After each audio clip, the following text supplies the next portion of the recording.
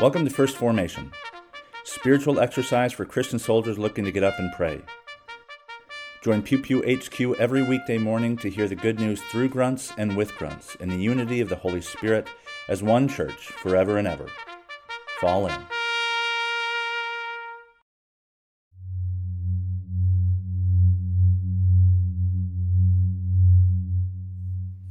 Psalm 79. O God, the nations have come into your inheritance. They have defiled your holy temple. They have laid Jerusalem in ruins. They have given the bodies of your servants to the birds of the air for food, the flesh of your faithful to the wild animals of the earth. They have poured out their blood like water all around Jerusalem, and there is no one to bury them. We have become a taunt to our neighbors, mocked and derided by those around us. How long, O Lord, will you be angry forever? Will your jealous wrath burn like fire? Pour out your anger on the nations that do not know you, and on the kingdoms that do not call your name. For they have devoured Jacob and laid waste his habitation. Do not remember against us the iniquities of our ancestors. Let your compassion come speedily to meet us, for we are brought very low. Help us, O God of our salvation, for the glory of your name. Deliver us and forgive our sins for your name's sake. Why should the nations say, where is their God? Let the avenging of the outpoured blood of your servants be known among the nations before our eyes.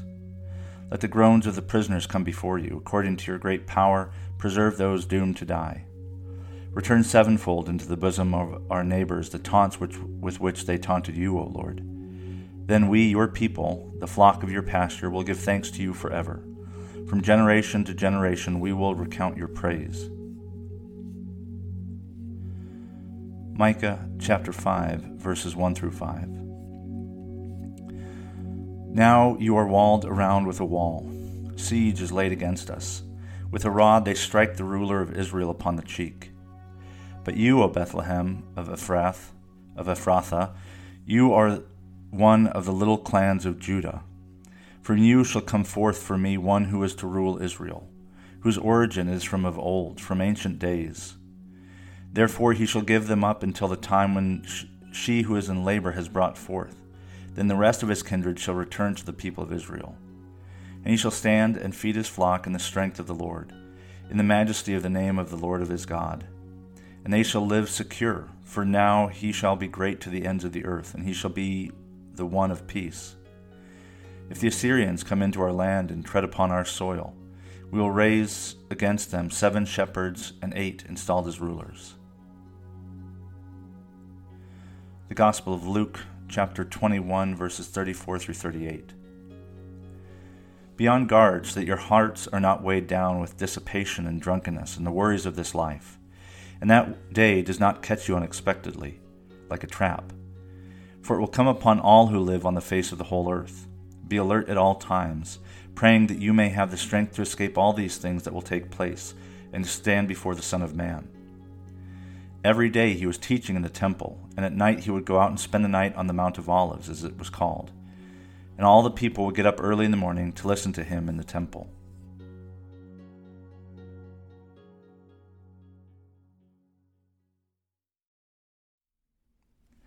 Good morning and welcome to the 7th day of Advent. This is Brother Logan Isaac broadcasting from Albany, Oregon.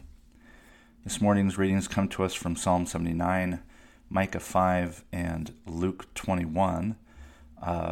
It was hard to catch, and I didn't notify my listeners that Luke picks up in the middle of a dialogue, and so it's kind of hard to kind of interpret it because it's, it literally kind of takes the context out. However, in the reading from Micah, there's a couple of things that stood out to me in the NRSV, the Anglicized NRSV, where it talks about these, and yesterday I spoke a little bit and the day before about political theology and what Israel's political imagination was, what system they used.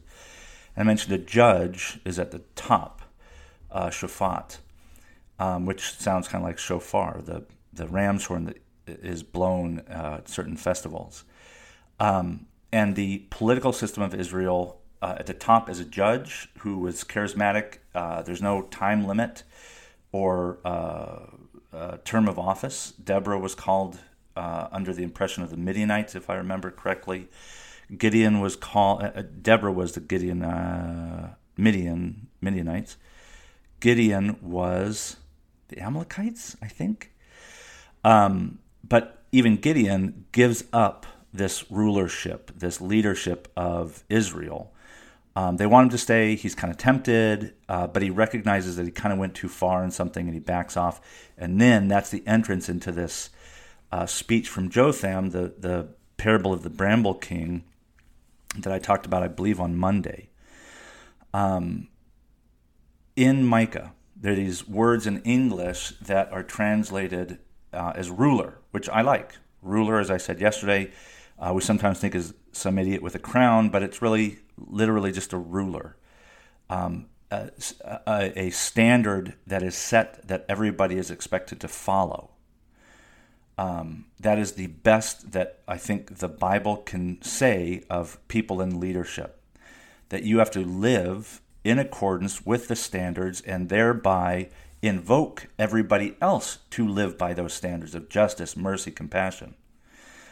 So what is this ruler? Again, it's used in Micah. And remember, this is just one chapter after we've beaten our swords into plowshares and our spears into pruning hooks, and we won't learn war anymore. We'll sit under our own vine and our own fig leaf. Again, recalling Judges 9. So if you want to understand the political system and its breakdown, you got to read probably Joshua, but certainly Judges. Judges 4 and 5 with Deborah, Judges 7, 8, and I can't remember, 6, 7, 8 with Gideon. But the judge, the shofat, it's not like a term. You kind of get risen up when you're needed, and then when the crisis passed, there's no evidence that you remain judge. Or maybe you do, like Deborah, you just kind of are a judicial judge, if not the commander-in-chief in a time of war. But this word in Micah 5:1, I checked it against the Masoretic text. And ruler here is the judge, the shofat, the judge of Israel. They will strike the judge of Israel on the cheek, and that was from the ESV in the Masoretic text. And so it's pretty clear that our ruler is a judge. That's both what they do judicially, but also it's this unique position within the political system of Israel that also stands as commander-in-chief. But then the next time we see ruler in Micah 2, it's in English it's be a ruler, but in Hebrew it's actually a verb, mashal.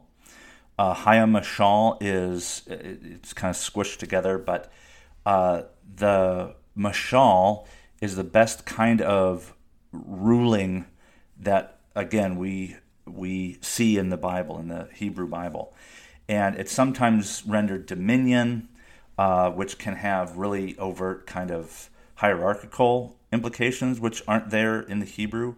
It also, you could think of it as sovereignty, to have a unique status within a community. It's just like a judge. They're not any better than any other Israelite. Doesn't have to be a Levitical person. Anybody who is charismatic and good, who reflects the standard of God, of Yahweh, they might be called upon both either by God or by the people to rise up to be judge, shofat. And what they do and in ruling, in mashal, mashal is simply to the verb form of rule, to live in such a way that you are a standard against which others might follow. Mashal is like if you can, maybe difficult in our day and age, but to think of the positive aspects of a leader that you've known. I have a couple. In my mind, Lieutenant Bogarts and then Lieutenant Wojcik in Hawaii. I'm not a big fan of officers, but those two were exceptions that proved the rule, that leadership isn't the problem, that there's a lot of easy paths to take to bad leadership.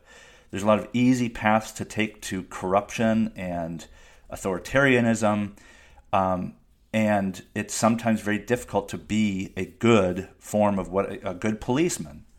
a good soldier, a good leader, that leadership, that service, that law enforcement, that in and of themselves aren't bad. There is something good in there that has become corrupt. And that, I don't know if it appears in Micah, but there's another rule or ruler in Micah that just is a totally different word and didn't check out. I think it was in verse 4 or 5, and now the princes of men in the ESV in verse 5. The princes is something else.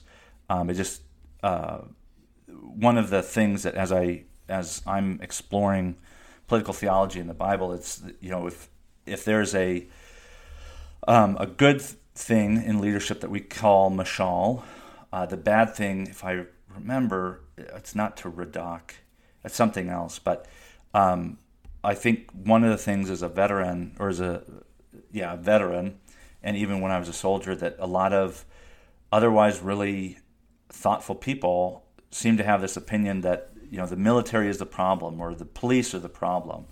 Let's get rid of the police. Let's defund them. Well, we're taking the most obvious and startling incidences within law enforcement, within service, and taking those things to be the baseline, the norm.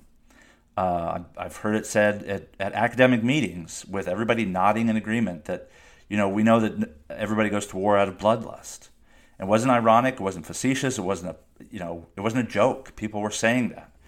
And I didn't go out of bloodlust. Even in my worst moments, I don't think you could compare it to bloodlust. I'm sure there are people. I mean, now worshiping Norse gods and berserkers and everything else, like, sure, maybe that exists. I don't know. I sure shit didn't see it. But Micah, as critical as the prophet is of leaders and political systems in much of the Hebrew Bible, that isn't to say we shouldn't lose sight of the fact that political systems are not the problem. It's how political systems are used by corrupt people to further corruption or further their own interests.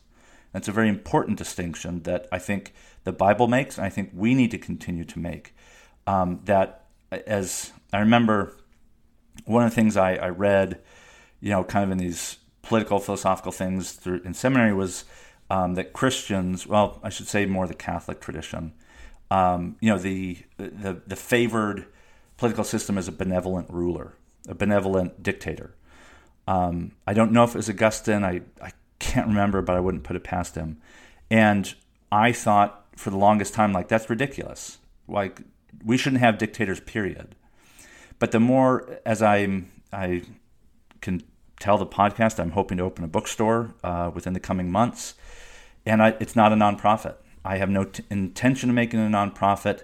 If people want to make tax-deductible donations, or if you need a tax shelter, you can go to the Cayman Islands. If you want to give me money, you can give me money. That's perfectly okay by me. I have a GoFundMe. You can look me up at, I think, gofundme.com/chapterhouse is the name of the bookstore. But what I want to do as the dictator of this business is I want to take only what I need as owner's compensation or profit, and distribute the rest either to the employees themselves or back into the program that I want, some of the programs that I want to host. And the more I think about what I want to do and how I don't want to be a nonprofit because they're sluggish, you need a board, there's all this other stuff that, like, I don't know if it's worth the hassle. The more I think about it, the more I realize, like, I want to be a benevolent dictator. And you could say that's certainly a bit arrogant, but me or someone else, I've said it before, and I'll probably keep saying it, I don't particularly want to create my own thing, but I've been I've met with so much turbulence and frustration and trauma in trying to do this thing already, that I just rather do it myself and make the community that I didn't have, that I was looking for, not just in getting out of the military, but in entering the church. And if a benevolent dictator like myself over a business, if that's the way it can work, then that's the way it can work. And so I think in this reading of Micah and this whole past week, I think that's one of the lessons I hope people take from the Bible in general. Like, sure, there's some general things that we can say, right? That monarchical system that Israel wanted is not necessarily the problem. They wanted to be like the other nations. They did not want to be set apart. They did not want to be holy. They wanted to fit in. The system that they chose, or that they saw around them that they wanted to fit into, was not one that is very advantageous to most human beings.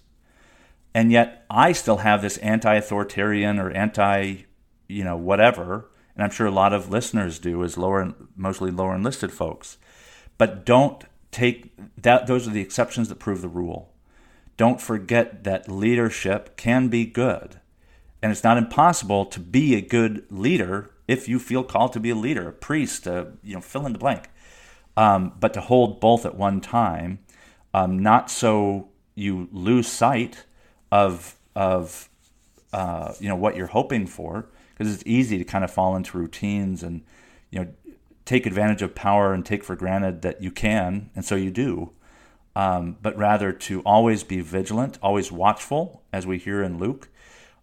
Because that's what it takes to not become corrupt, to always be watching for those subtle little things that get into your head that make you feel entitled and privileged.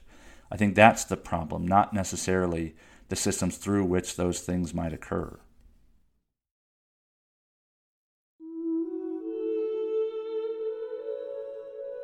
A prayer for sound government from the Book of Common Prayer. O Lord, our governor, bless the leaders of our land, that we may be a people at peace among ourselves and a blessing to other nations of the earth.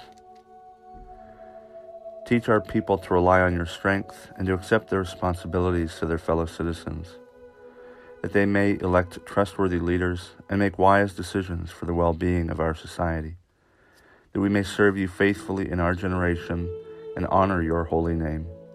For yours is the kingdom, O Lord, and you are exalted as head above all. Amen.